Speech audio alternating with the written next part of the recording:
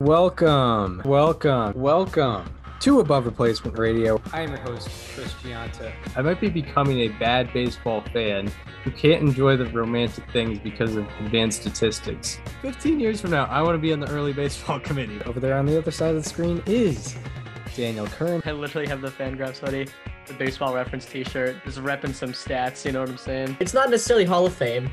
It's not necessarily above average, but we can guarantee you we are better than just the standard replacement level college sophomore.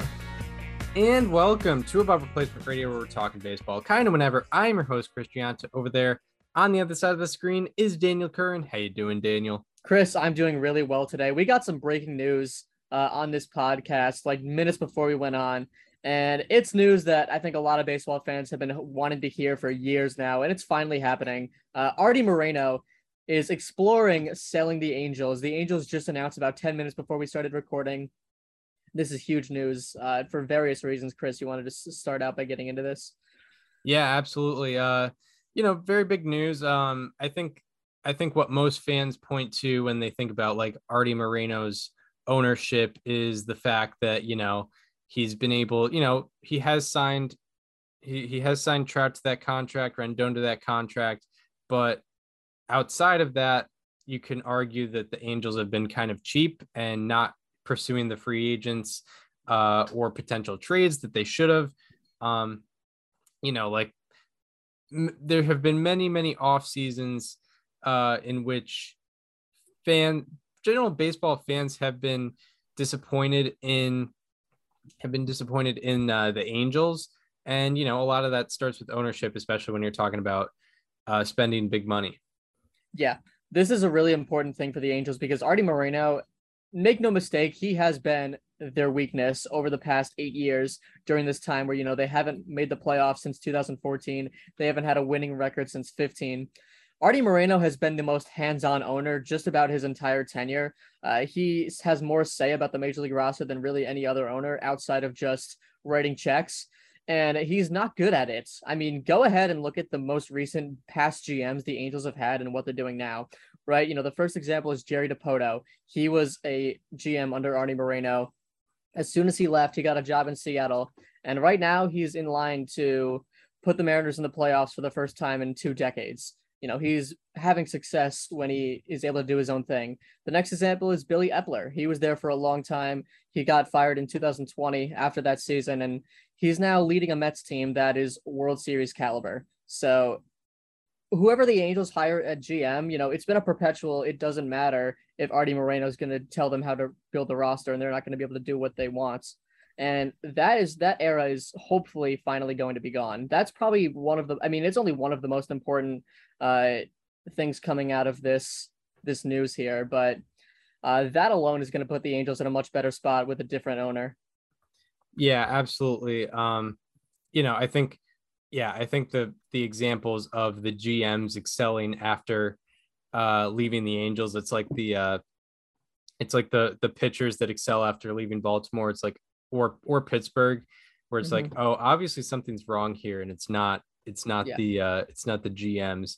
I'm trying to look at the Angels salaries and contracts. So it seems as though, so they're paying Trout $37.1 million this year, Rendon $36.6 million. And do you want to guess who the next highest paid guy is this year? David Fletcher. No, it's actually Aaron Loup, the left-handed reliever on a 1-year deal, right? He's on a 2-year deal, but he's getting paid $7.5 million this year. Mm-hmm. And that's their third highest player behind Trout and Rendon. I mean, who have both been hurt this year. It hasn't even come time to pay Ohtani his worth yet. I mean, it's a bad situation. I mean, they have a $117 million payroll, it looks like. This season. And I think that ought to change if new ownership comes in, because I mean, obviously we've already seen that with like the Mets. You know what's really beautiful about this news? You mentioned, coming time to pay Otani. Now that Moreno might be selling, why wouldn't you just sign Otani to like a record-setting like $600 million contract if you don't have to pay most of that? Very good point. Very Right? good point. Like, hey, Um, whoever owns next, you can take this on, but I'm gonna sign him for a 10-year deal worth, $550 million, the most enormous contract you could ever imagine, and then I'm piecing, and I'm not gonna pay that. yeah. Like, if Well, Artie wanted to make himself useful for once, this is the best opportunity for him to do so. yeah, he could definitely do that, but the pitch for getting another owner on board, it I think you could still get another owner on board, but the Absolutely, yeah, but the value goes down for uh for picking up the going up and buying the team. it might, but I mean, I think you'll still be able to get someone in the door who will do a better job. And really, all you have to do a better job than Artie Moreno is be willing to spend money and let the GM do what they want.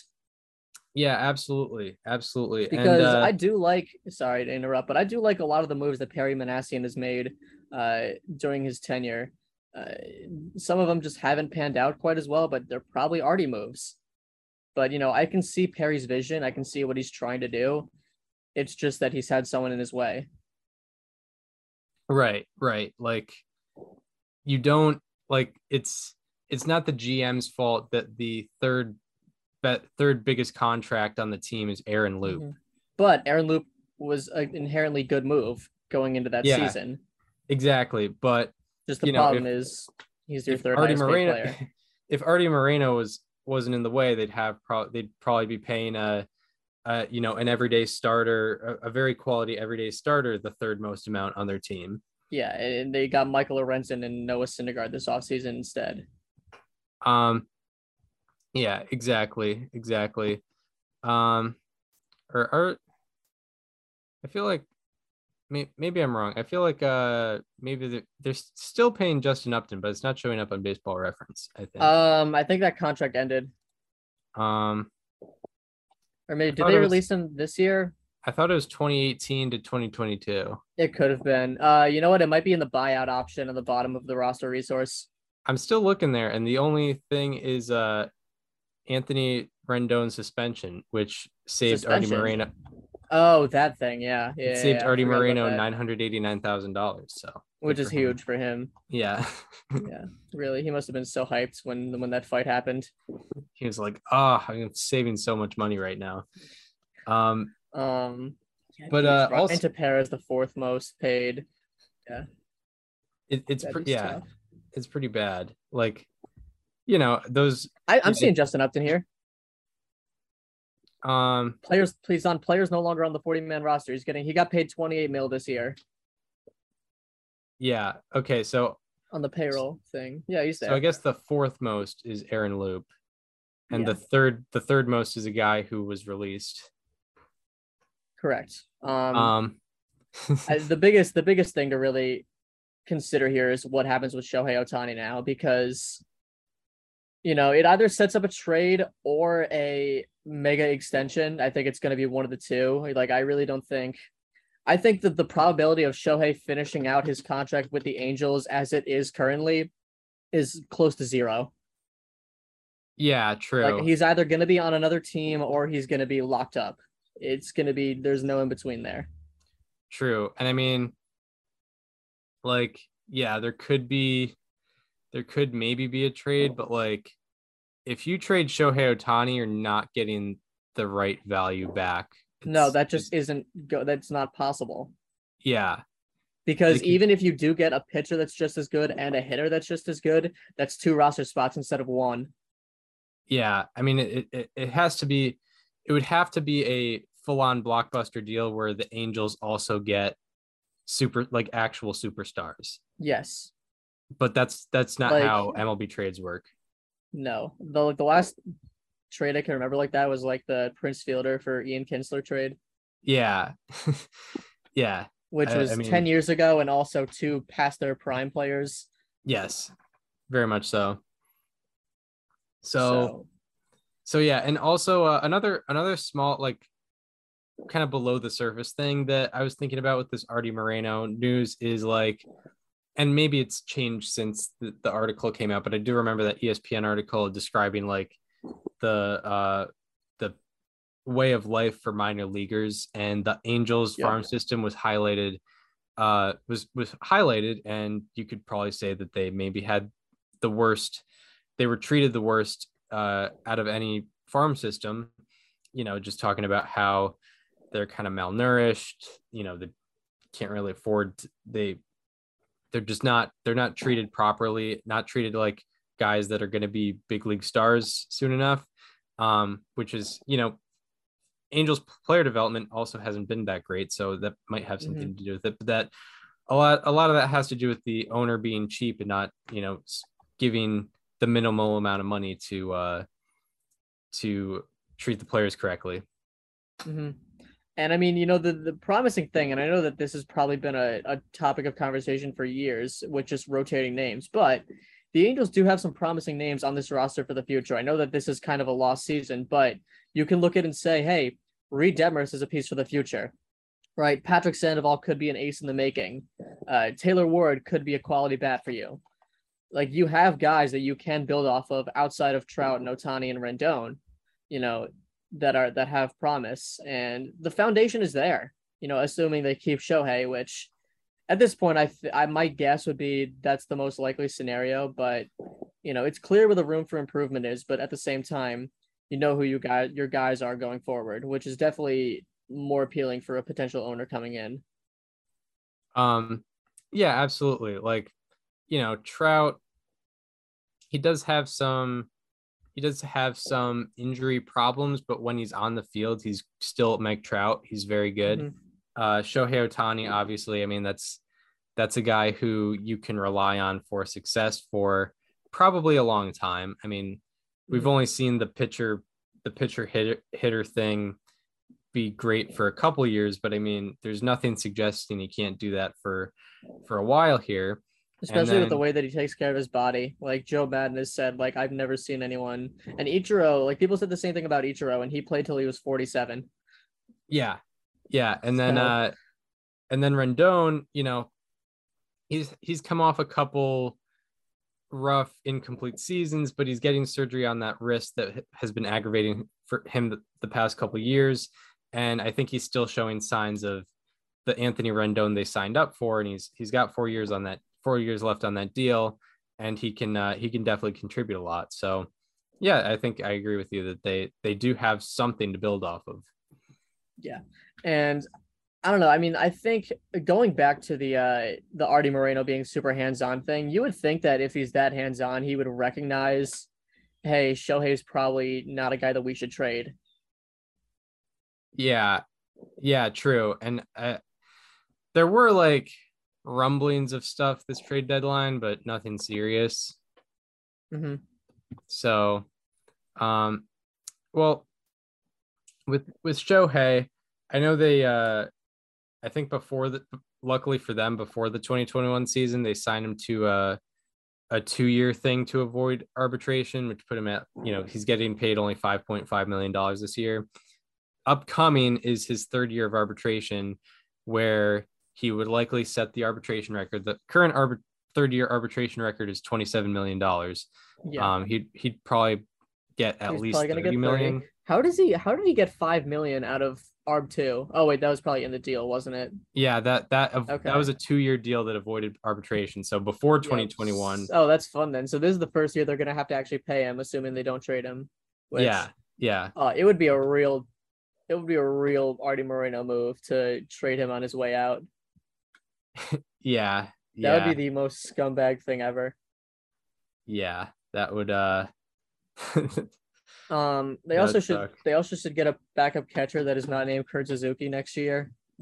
I know that's a very small issue, but I mean, I think back to that graphic that the Angels, like Bally Sports Angels made in 2021, like campaigning for Suzuki's All-Star campaign because he was on the ballot, and it was like 200 average, like 3 home runs, 13 RBIs.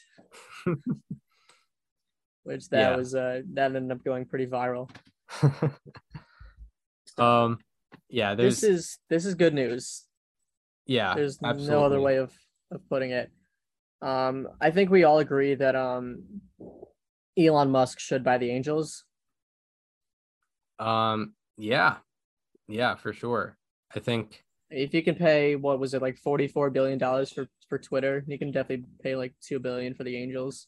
he probably got rumblings of Artie Moreno exploring selling the team before anyone else did, because he probably heard that and was like, I don't need this Twitter thing. I got to pay Shohei Ohtani. Yeah. Yep. Yeah. So With like 1% of my like daily earnings. yeah, exactly.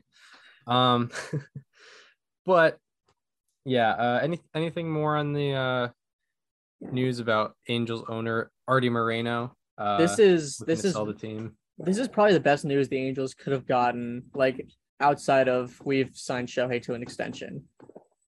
Like Yeah, I don't know what better news could have been out there. And I do think that there's good reason to believe that Artie could just pay Shohei on his way out and give him a major deal that Artie will not have to pay. yeah, for You know, sure. like it'll like I think that would be the best. I mean, it's the best thing for the Angels franchise, no doubt, Hmm. because you know that's a guy that obviously is a once in a lifetime type of player.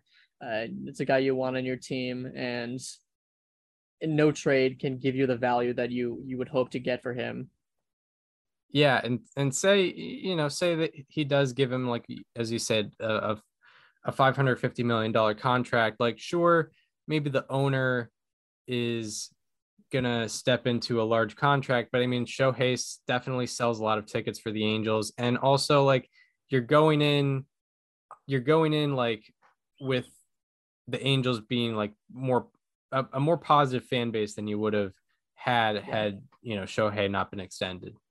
Mm-hmm. Um, so yeah, that that's the Angels and Artie Moreno. Yeah, it's weird Um, because Artie was like, you know, he was obviously he had no problem investing in the team. He just was so bad at the day-to-day operations. right. Like I think the biggest upgrade that the Angels getting in a new owner is a guy that will hopefully let the GM do their thing. Yeah, true. And also I think a lot of it is like, sure, Artie Moreno did sign the big deals. He signed, you know, Mike Trout Mm-hmm. to over 400 million. He signed Anthony Rendon to 245 million. He signed Justin Upton to whatever it was, 125 million or something like that. But you also need to have like the 3-year $50 million deal. Like with what the Mets did this year, they signed Marte to like 76 million. They signed Mark Canha to a 2-year deal worth over $10 million a Mm-hmm. year. Like those not low level Mid-level deals, free agents. like mid level free agents that are going to help Like the team. yeah, you know, like Aaron Loop was a good example of that, but that was all they did. Yeah, Like Andy's that was like, that was the only mid-level free agent. Like I don't even know if I would have considered Michael Lorenzen and Noah Syndergaard to have been as such. right. Yeah, exactly. Um, yeah, exactly. So yeah, so with that's the Angels. We had some, I guess, sabermetric news Yeah, today and say or yeah now for our edition of today in sabermetric news. Um, yeah, like Fangraphs this released an app. they did. Also, This is go ahead. offhand, we were in contact. We kind of talked to a little bit to Sean Foreman, the founder of Baseball Reference, over the weekend, so that was pretty cool. But anyway, Yes. fan now it's time for Fangraphs news. Yeah, Fangraphs came out with a mobile app yesterday morning. This is something that if you're like really deep into the sabermetric community, you know how desired a Fangraphs app has been, and you know why it's been so desired.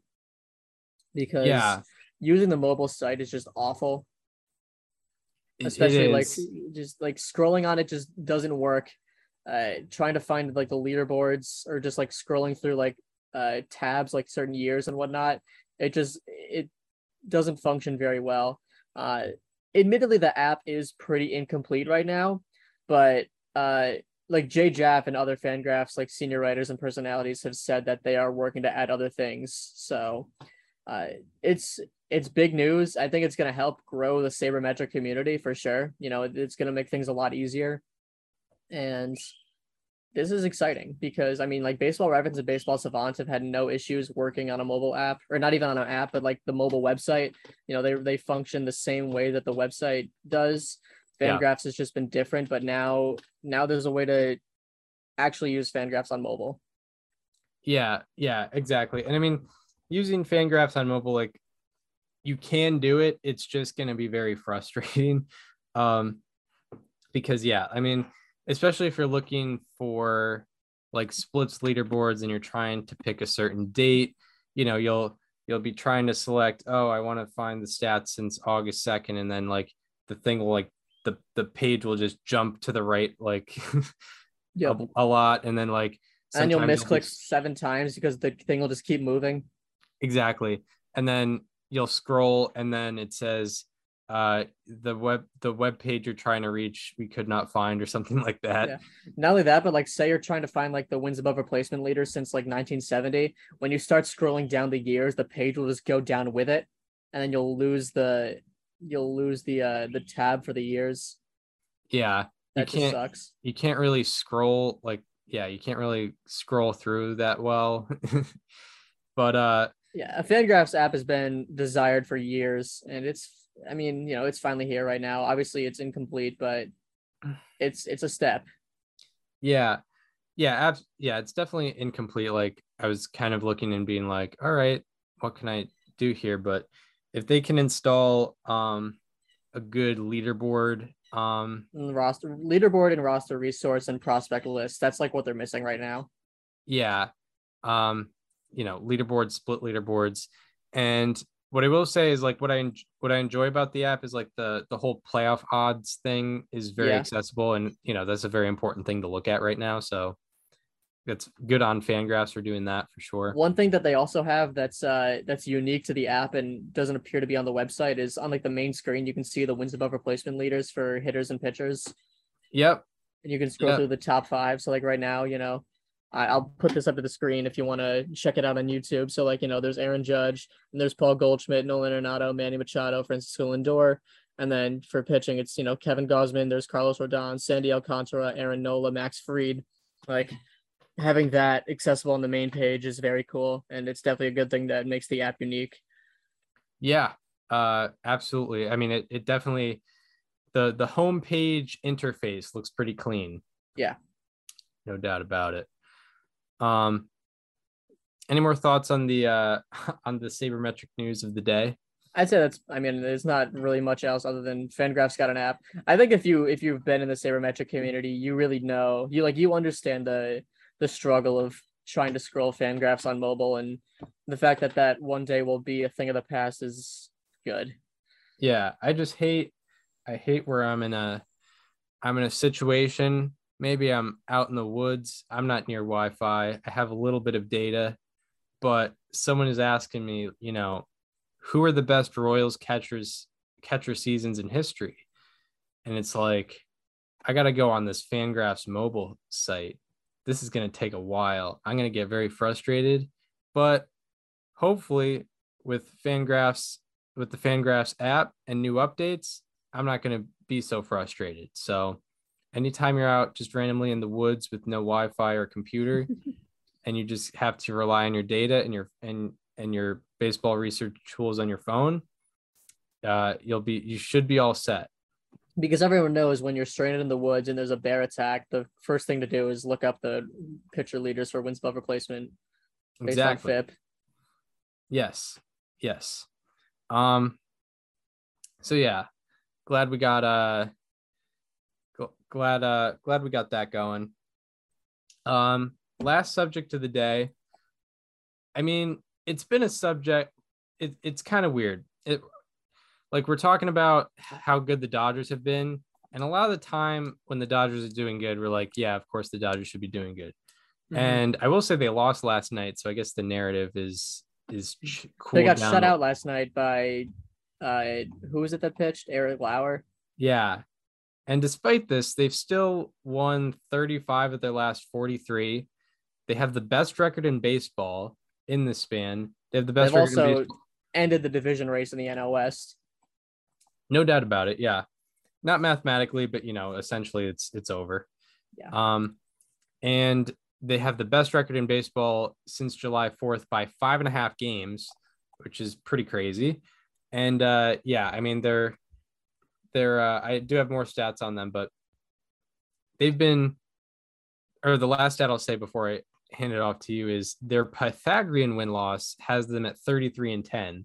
So like even the Pythagorean win-loss shows that they've been absolutely dominant. They have 5.8 runs per game and 3 runs allowed per game. It's insane what the Dodgers dominance this past like 7 weeks, I'd say. It's been completely absurd. And I mean, it's been a pretty up and down. It's been a pretty team oriented win streak, I guess, or win. I don't know how to describe it, but just hot streak, because like just about every player on the team has been doing extremely well. Like Freddie Freeman is just outside that top 5 wins above replacement list. Max Muncy is finally starting to get it going. He struggled for a large portion of the season, and he actually just got an extension recently. But in the month of August, he is slashing 333, 429, 767 for a 227 weighted runs created plus and 1.3 wins above replacement. That ranks tied for 7th highest among position players throughout August. And he was the type of guy that you knew was going to figure it out eventually. It was just a matter of when, and it's been now. Mookie Betts additionally has been Mookie Betts. 313, 349, 575 for a 156 weighted runs created plus solid defense and base running. Will Smith has continued to be the best offensive catcher in baseball outside of maybe Adley Rutschman this year. 333, 387, 545 for a 157 weighted runs created plus 0.8 F4. They've just been outstanding. And I mean, you knew that something like this was going to happen. And it's crazy because the Dodgers, it seems like they just keep outdoing themselves every single year. Like in 2017, it was like, this might be the best Dodgers team ever. And then in 2019, we said the same thing. And then, 2020, they were on pace to do the same thing. They didn't, but they did win the World Series, which was good. 2021, they won 106 games and didn't win the division. And this year they're doing the same thing. They're 84-37. I think they're actually on like the way they've played since like, what has it been, like June? They're on like past an 0-1 Mariners pace. Yeah, maybe. I know that overall in the year they're on pace for 112 wins, which is also insane.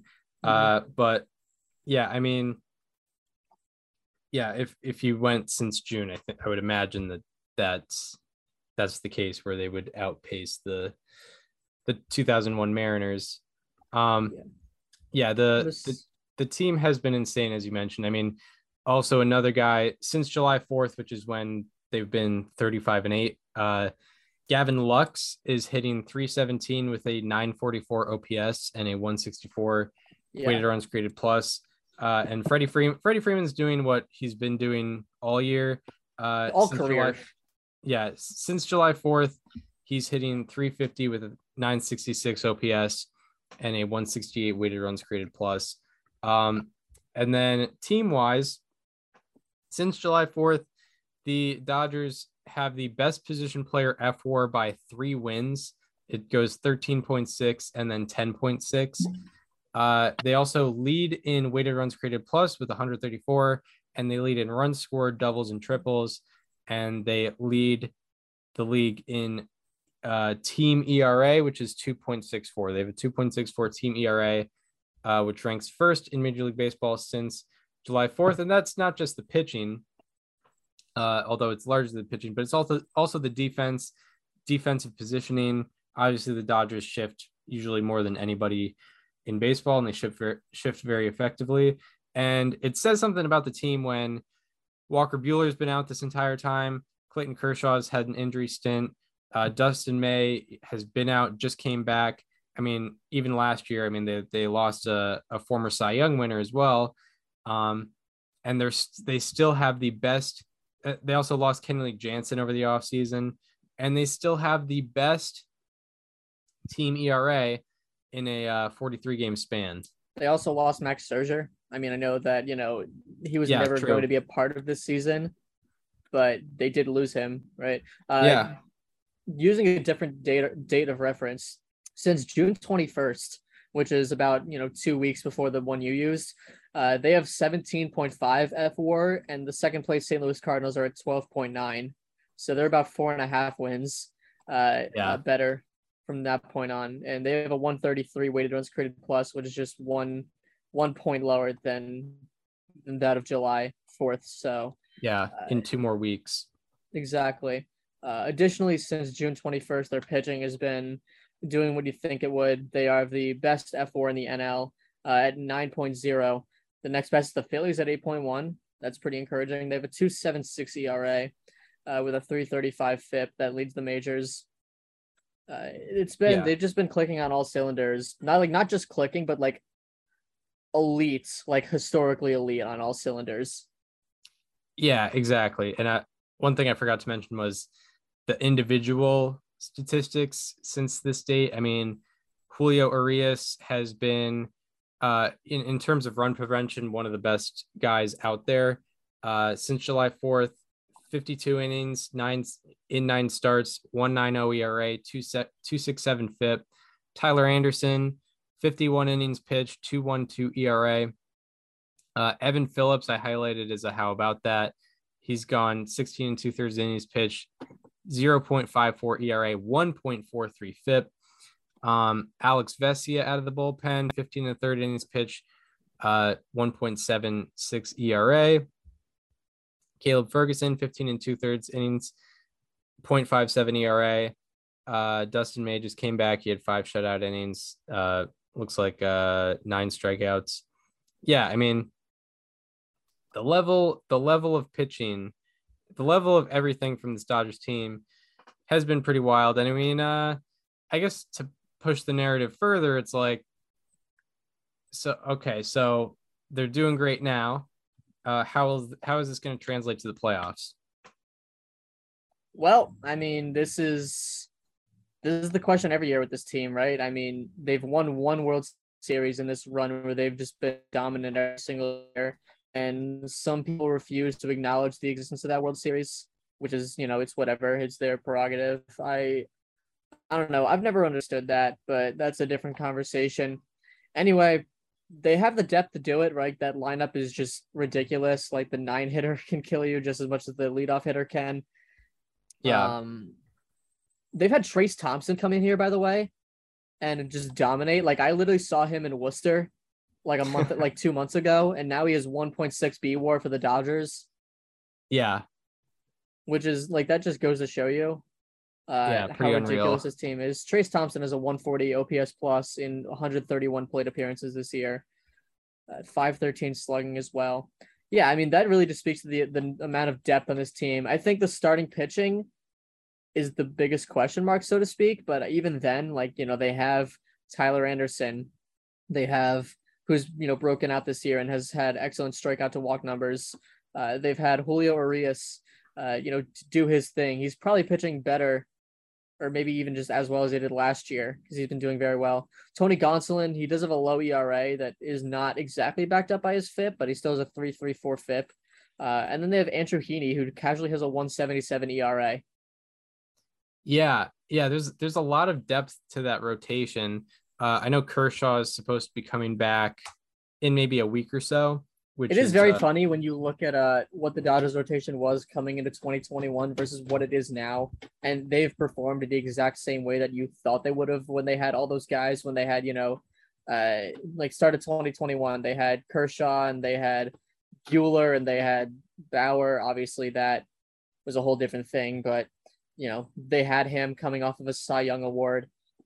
They had Dustin May, they had Urias, and now it's just a completely different look. Obviously they have May back now, but they have the pitching that, based on names you think are destructible. I don't want to say destructible, but they're not impenetrable, right? Like you can, like in theory, it's like, oh, it's Tyler Anderson, it's Andrew Heaney. We can hit those guys. They have been pitching extraordinarily well this year. And they're not it's not the Yankees Andrew Heaney, it's not the Pirates Tyler Anderson. Like there's the Dodgers versions of these guys, and they're so much better.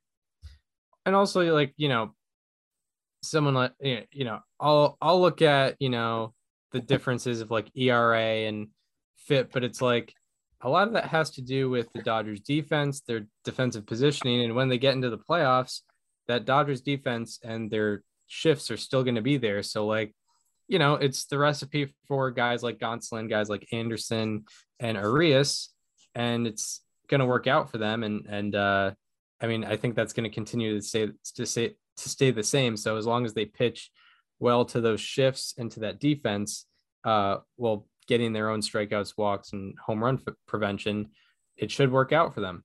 I think the biggest question mark with this team is undoubtedly Craig Kimbrel and just the closer role in general, because over his last 10 appearances, Kimbrel has a 5.79 ERA, a 4.94 FIP, an 8.41 OPS against, a 3.44 BABIP, which isn't that outrageously bad considering what his numbers have looked like. He's given up a home run. He has 5 walks to 7 strikeouts, which, like, for Kimbrel, 7 strikeouts in 9 1/3 innings pitched is bad. Like, that's actually a cause for concern going forward, because even when Craig Kimbrel's had his struggles throughout his career, he's still been able to get his strikeouts, and he just hasn't been doing that during this time. So, you think if there's any reason the Dodgers can't do it, it might be the 9th inning. True. And I mean, they have had that concern before. I remember like in 2020, they weren't exactly trustworthy of Kenley Jansen. But they did work through it. And I think also if they do end up carrying that problem into the playoffs, is like they have enough starters where they could throw a couple of them into the bullpen. Yeah, I mean, David Price threw a quote unquote no hitter. Like the last 27 batters have not gotten a hit, or he's gotten 27 outs without giving up a hit recently. Yeah, that's crazy. Also, random stat. I know it doesn't have anything to do with the conversation, but I did notice they have a particularly high ERA plus. But if the season ended today, the Dodgers would have the best ERA plus of any season in the integration era. So wow. And that's coming in a down year offensively for the league. Yep. That's impressive. They have a 146 team ERA plus. Jesus. Just a note on Craig Kimbrel, now that we mentioned him. This says more about Craig and just his career than it does with this season with the Dodgers, but his strikeouts per 9 this year is 11.6, and it's the lowest in his career in any season by 1.5. 13.1 was his previous low in 2019 with the Cubs. Yeah. And it's now 11.6, which is like almost Billy Wagner's career. Yeah, right. That's just absurd. Yeah, it is absurd. So yeah, I mean, like, the Dodgers, it's always been a question of what they'll do in the playoffs for sure. I don't think I really worry about Dave Roberts and his decisions as much anymore. Yeah, I feel like he hasn't had a real bad thing since a bad decision since 2019 that I can think of. Yeah. Plus, you have so much talent where it's hard to imagine a bad move being made. It's like, why did you go with this really good pitcher other than this really good pitcher? Well, because that guy's a really good pitcher. Yeah. Yeah, of course. For sure. And I mean, I know last year when the Dodgers got past the Giants, I was like, Dodgers are definitely winning the World Series. And I mean, it didn't happen. They lost in 6 games. Kind of weird how it happened, but sometimes it's just a matter of that. It just didn't happen. Yeah. Like there's no real fingers you can point other than maybe just a couple guys that underperforms. But yeah, they were kind of just outplayed by the Braves, and there was nothing else to it. So, we'll see how they line up against the competition this upcoming year. I know they'll most They have a definitely be the one seed. 23% chance to win the World Series, according to Baseball Reference. Yeah, that's pretty That's wild. absurd. They have just about a 1 in 4 chance. Nice. So, yeah, the Dodgers, they're probably going to be the 1 seed. So, I mean, hypothetically, they could probably face. Well, it could be a 4, 5, or 6 seed. I'm pretty sure because it's not bracket style. Yeah. It's like the old NFL playoffs. So, could face Braves, Padres, the Brewers, the Cardinals, the Phillies. Yeah, the Mets possibly. Yeah. So I mean, any potential National League opponent is on deck. Yeah. I feel like we need a Dodgers Mets series this year. That would be pretty sick. Yeah. Like it's got to happen. Yeah, I agree. Because both teams are trending very, very well. But I mean, if we had a fourth Dodgers Braves series, or no. Yes, fourth. Yeah, fourth. 2018, 2020, 2021. Yeah, true. If we had a fourth one of those, I'm not complaining. Yeah. Got some great talent on both sides there. Mm-hmm. And I mean, Freeman versus his old team, that's pretty crazy. Jansen versus his old team. Yeah. Jansen versus Freeman. Interesting. For the fourth time. So yeah. Dodgers are doing surprising, still managing to surprise us somehow. Doing pretty crazy things. Do we want to get into players to highlight? Let's do it. So yeah, now into the part we've prepared for the most. Looking at players or subjects that have been exceeding expectations or underperforming, starting with our Tuesday, August 23rd, 2022 edition of How About That? Who do you have for us today? So my How About That is someone that we recently watched play some baseball. And it is Jorge Mateo of the Baltimore Orioles, who has been one of the best shortstops in baseball over the past 2 months, maybe a month and a half. Since July 10th, he is slashing 322, 359, 612 for a 971 OPS and a 176 weighted runs created plus. His 1.9 F-WAR over the span is the 9th highest among qualified position players. That's a month and a half where Jorge Mateo has been a top 10 player in baseball. Wow. Yeah, that's pretty impressive. Throughout the season, he has a line drive rate of 29.1%, and that ranks third among the 196 right-handed hitters with at least 150 batted balls on the year. And by the way, Mateo is 265, so that's 115 batted balls above the qualifier, and he's still the third highest right-handed hitter. He's also learned to crush curveballs this year. On 43 plate appearances against them, he is batting .372 and slugging .791. He also has a .485 WOBA against curveballs.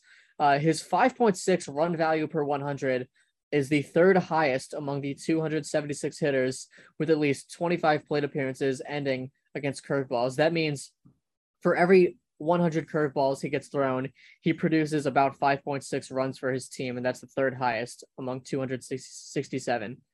Throughout the year, his swing and miss rate has hovered around 33 to 34% each month from April to June.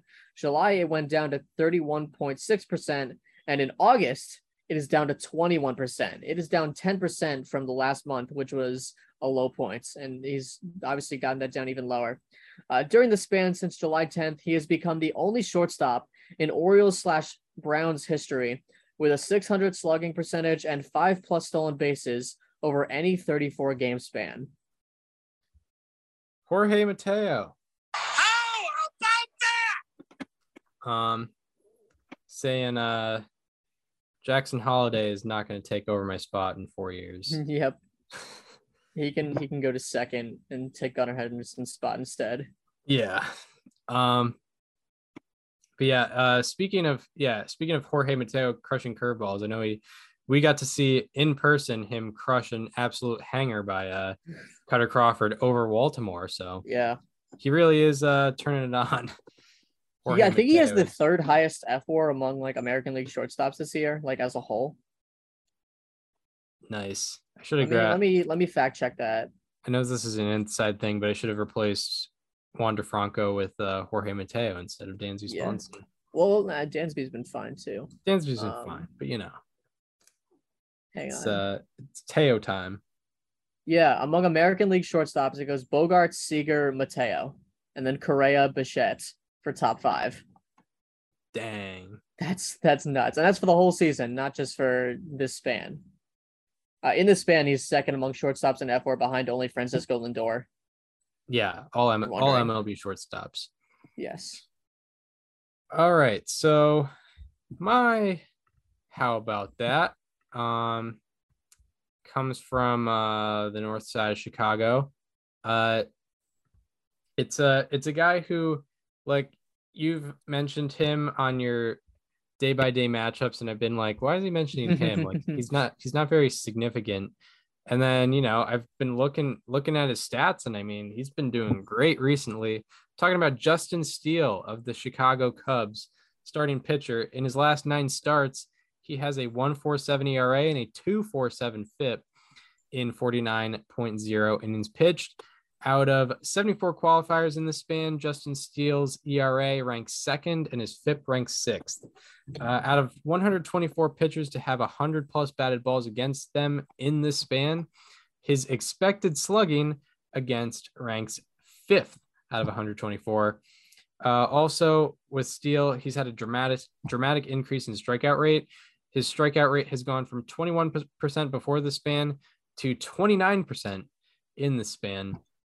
And his strikeout minus walk rate has gone from 11.2% to 20.6%, from a kind of below average rate to a pretty excellent strikeout minus walk rate. Also, Justin Steele's whiff rate has gone from 21.3% to 26.3%. And particularly in the span, his slider has been amazing. It's probably his best pitch. And in this span, his slider has a 119 slugging against. Out of 43 pitchers with 200 plus sliders thrown in this span, his slugging against his slider is the lowest. And overall in the year, Steele has been great at preventing hard contact and barrels. His average exit velocity is in the 81st percentile. His hard hit rate is in the 84th percentile. And he has a 3.4% barrel rate, which is in the 96th percentile in all of baseball. So Justin Steele really providing some, with the Chicago Cubs rotation. How I looked at it before the season was I saw Marcus Stroman, maybe potential for a Kyle Hendricks comeback and nothing else. But Justin Steele is really providing some great starts for the Chicago Cubs. So Justin Steele. Yeah, not only is he providing great starts, but he's also providing kind of a culture change in that rotation, because you think about Cubs pitchers, guys like Kyle Hendricks, they had Zach Davies before, even John Lester and like Wade Miley, lefties that they had in the past. It's all softer throwing guys that don't strike out a ton of people. And Justin Steele is becoming a strikeout pitcher in that rotation, which they have lacked for a long time. Right. Yeah, I'm not even sure he's a fireballer, but I know his strikeout rate is increasing a lot. I know it's above average right now. That's definitely a change. My biggest L in 2022 will forever be my Cubs player to watch at the beginning of the season, because I picked Harold Ramirez, who ended up getting DFA'd the next day, which, to be fair, Harold Ramirez was a previous How About That with a different team. But the two guys I almost picked over him were Scott Efros, who had a good enough year to get traded to a contender, and Justin Steele, who is now a How About That. And I picked a guy that got DFA'd the next day over those two guys. Yeah. Which is tough. But How About That? I mean, the player did well, but I mean, yes, not for I was right on team. Harold Ramirez, but I was wrong on the team. Yeah. Don't you hate that? Don't you hate when that happens? Yeah. Justin Steele, by the way, his average fastball velocity is average force seam velocity is 92.2 miles per hour, but he is striking out. I mean, he's in a 9-start span. He has a 29% strikeout rate. So he's doing something right, getting those third strikes. So now we go from the highs to the lows, where we're talking players or subjects that have been underperforming with our Tuesday, August 23, 2022 edition of Slightly Alarming. Who do you have for us today? My slightly alarming is someone who I think I put as a how about that last year, who has just been, it's been really eye-opening how bad he's been and why he's been bad. I'm talking about Ty France, who who came back from an injury in early July, and he recently had a reporter come up and ask him if that injury was still lingering, and he was like, "Do you think I'm bad right now because of my injury? That's not why I'm bad. I'm just not playing well right now." And since August 7th, he is slashing 120, 179, 120 for a 299 OPS and a -11 weighted runs created plus. His minus 0.7 FWAR during that span is tied for the worst among the 185 qualifiers. And believe me, I've been feeling that. Yeah. That minus 0.7 FWAR.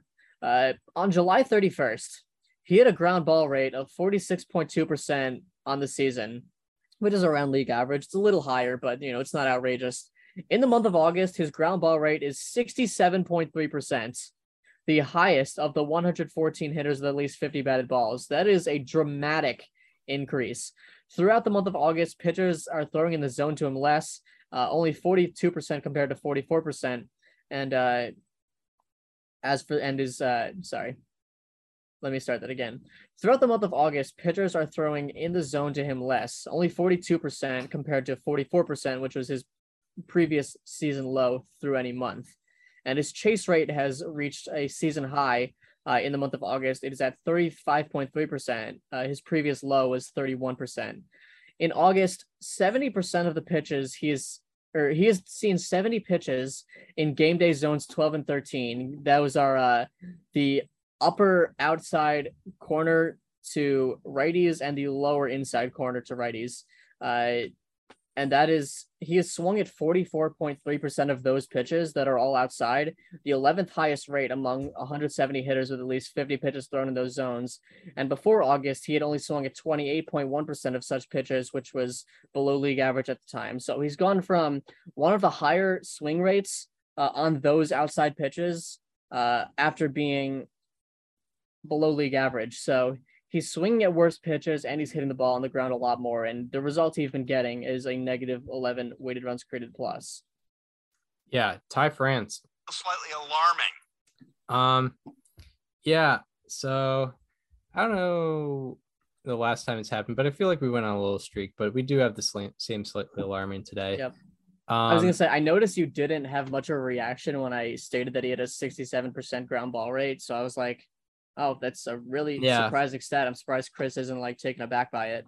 Well, it was better. It was a higher ground ball rate than the span I chose. So, I mean, good on that. Because, the span I chose was his last 12 games. He's hitting 120 with a 299 OPS. That's literally just the span that I chose. Yeah. So in the span, his on-base percentage is 5th worst. His slugging and OPS are 3rd worst out of 185 qualifiers, by the way. Out of 223 batters with 25 plus batted balls in the span, his expected WOBA is 13th lowest. His average exit velocity has gone from 88.1 miles per hour before the span to 83.4 miles per hour, a 4.7 mile per hour difference. Also, his average exit velocity in the span is 9th lowest out of 223. Also, his hard hit rate has gone from 38% to 26%. Average launch angle has gone from 10 degrees to 2 degrees. Ground ball rate has gone from 47.3% to 64.3%. And in this 12-game span, he has the 5th highest ground ball rate out of 223. But I imagine I imagine in the month of August, he's probably like closer to first. I used August 7th as my date. Yeah. Oh, you used August 7th? Yeah, I used the month of August for everything else, but for the ground ball rate, I chose August 7th. Okay. For the bat, like the slash line. Yeah. That's the only thing I chose August 7th for, which it appears you did as well. Yeah. Yep. And yeah, it was tricky because he did have a bad game in the second half of a doubleheader. But he hit a homer on in the August first 6th. end. Yep. Yep. Hate when that happens, Sucks.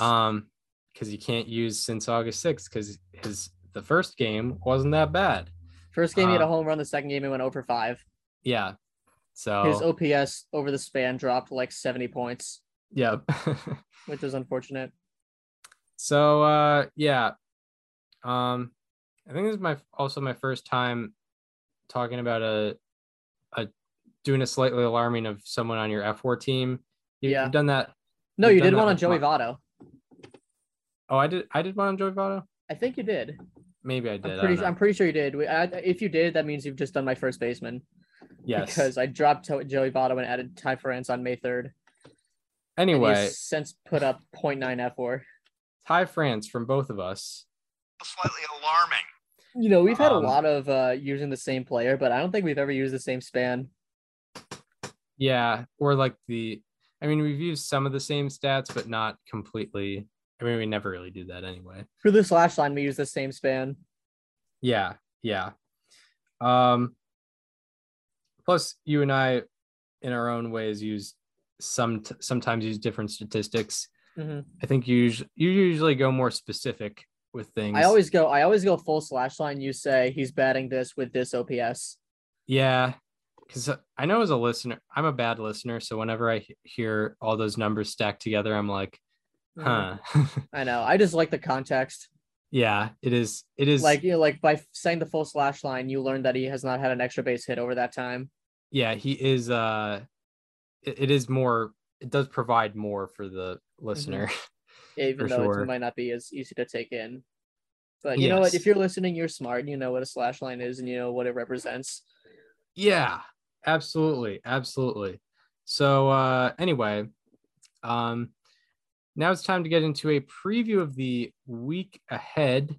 I'm going to be looking at series to watch. Daniel will be looking at the day-by-day matchups. I understand that many of these series have started already.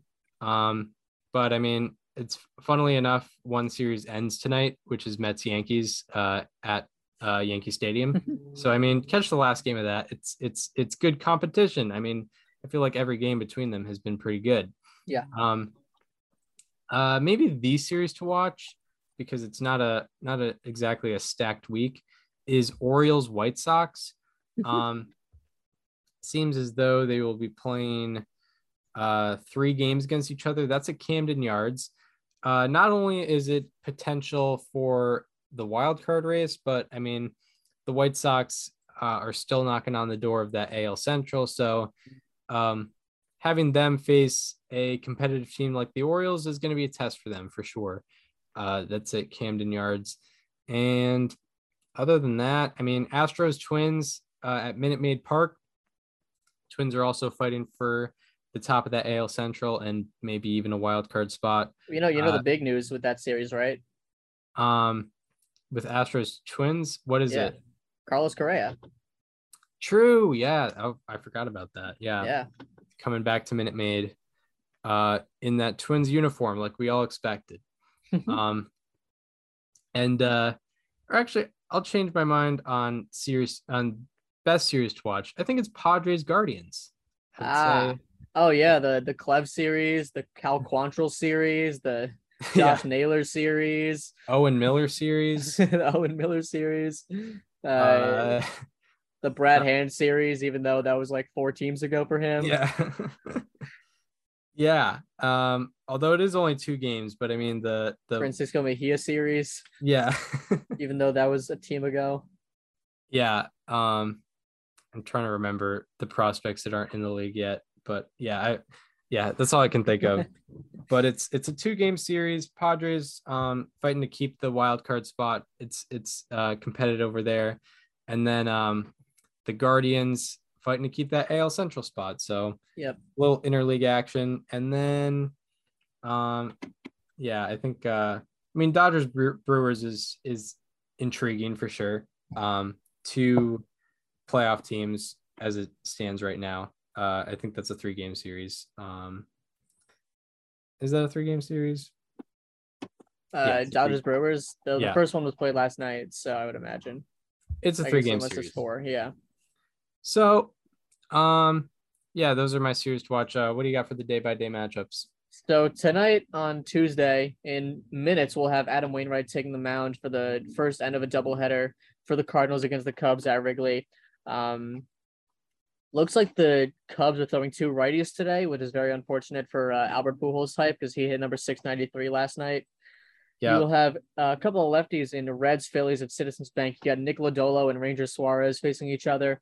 Max Fried and JT Brubaker will be facing each other in Braves Pirates at PNC.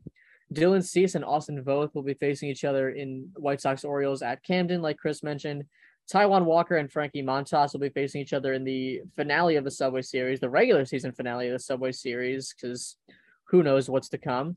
Carlos Rodon will be facing the Tigers for the Giants in the 2012 World Series rematch at Comerica. You will have Corey Kluber facing the Angels for the Rays at Tropicana. You will have Ross Stripling facing the Red Sox for the Blue Jays at Fenway. Justin Verlander will be going against the Twins for the Astros in Minute Maid. There's a lot of people saying that Justin Verlander might go into the Hall of Fame with an Astros cap, and it's just absurd. Yeah, but like, have you forgotten? True. Yeah, I don't mean just Ben Verlander. Yeah, like real people. That sounds so mean, but he was with the Tigers for what 11 and a half years, or 11 and a half years, won an MVP, took them to the World Series twice, was like the face of the results of their rebuild that included a 119 loss season. Like, what are we doing? I mean, so I know this is a conversation for not previews of the weekend ahead, but I will say, I think maybe if Verlander becomes like a guy who pitches into his 40s and maybe wins another World Series with the Astros, I could see that being kind of viable. It'll be a debate, but I still think, like, I don't know, it would have to take. As it stands right now, it's a Tiger and it's not even close. I would agree. Yeah. You'll have Dane Dunning and Herman Marquez facing each other in Rangers Rockies at Coors.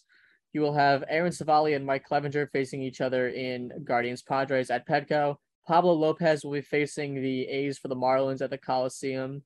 By the way, did you see the attendance was 2,000? Oh, like just over 2,000 there last night. Marlins A's at the Coliseum has got to be like baseball hell. Oh my God. Yeah, there's no one cares about either team. I don't want to get into the details, but did you see that video that surfaced from the Coliseum from the other day? No, I haven't. Okay, you want to send it my way? I'll send it to you. If you know, but it's not to be repeated on air. Okay. Anyway, Robbie Ray will be facing the Nationals, his original team, for the Mariners at at T-Mobile.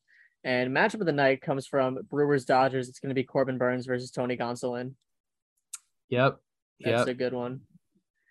That's a really good one. On Wednesday, you will have Kyle Wright versus Mitch Keller in Braves Pirates at PNC. You have Logan Webb facing the Tigers for the Giants at Comerica. Martin Perez will be facing the Rockies for the Rangers at Coors. Jesus Luzardo will be making his return to Oakland. That's fun. Yeah. That's cool. Yeah. He'll be facing Cole Irvin. Nice. That's going to be a good one. I might check that one out. Cal Quantrill will be facing his former team. He'll be facing the Padres at Petco for the Guardians. George Kirby will be facing the Nationals for the Mariners. That's going to be exciting. He's a fun pitcher to watch when he's on. You will have Lucas Giolito and Spencer Watkins facing each other in Orioles White Sox at Camden. Shane McClanahan will be facing the Angels for the Rays at Tropicana. Framber Valdez will be facing the Twins for the Astros in Minute Maid, and Andrew Heaney will be facing the Brewers for the Dodgers. Matchup of the day, I know that we all had Diamondbacks Royals circled on our calendars when the schedule dropped last year, and it was for matchups like Zach Gallen versus Brady Singer. Yeah. Like the Diamondbacks and Royals, they don't get to play each other. It's a Zach Greinke series. everyone had that, it's like, the Yankees Dodgers play each other. Everyone is excited for that. The Cubs and Red Sox play each other. It's two storied franchises, the two oldest ballparks, of course. And you really get that same effect with Diamondbacks Royals. Yeah, no doubt about it. Yeah, it's just, it's everything. It's everything. Yeah. It's what baseball is all about. Exactly. And Zach Gallen versus Brady Singer is a great matchup. I mean, it's what dreams are made of. Yes. Shout out to Lizzie McGuire. On Thursday, you will have Dakota Hudson and Marcus Stroman facing each other in the series finale of Cardinals Cubs at Wrigley. Tristan McKenzie will be facing the Mariners for the Guardians in the opener at T-Mobile for that series. That looks like a 4-gamer. Aaron Nola will be facing the Reds for the Phillies at Citizens Bank. Lance Lynn and Jordan Lyles will be facing each other in White Sox Orioles at Camden.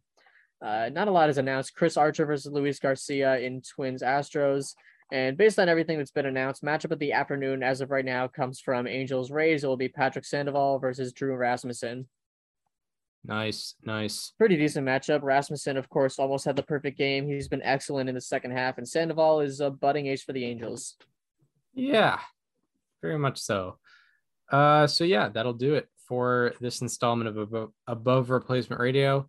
We hope you enjoyed this one. If you're listening on Apple Podcasts or Spotify and want to watch the conversation as it happens, or just see, you remember, maybe you're listening on Apple Podcasts or Spotify and you remember when Daniel was scrolling through the Fangraphs app and wanted to see what that interface looks like. Hop over to the YouTube channel. It's called just get the app. Radio.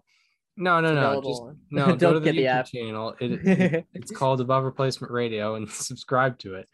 Also, if you're listening on your BlackBerry and you can't get the app, listening on your Verizon Razor or whatever it's called. And if you're following on or if you want to follow us on social media, follow me on Twitter at Chris_Gianta. Follow Daniel on both Twitter and Instagram at Daniel_Curran, and follow the show Instagram at Above Replacement Radio for all the show needs. We hope you enjoyed this one, and we hope to see you. Let's do Friday morning. On Friday. Yeah. Where we will be talking all the happenings in Major League Baseball once again. See you then. This conversation is over.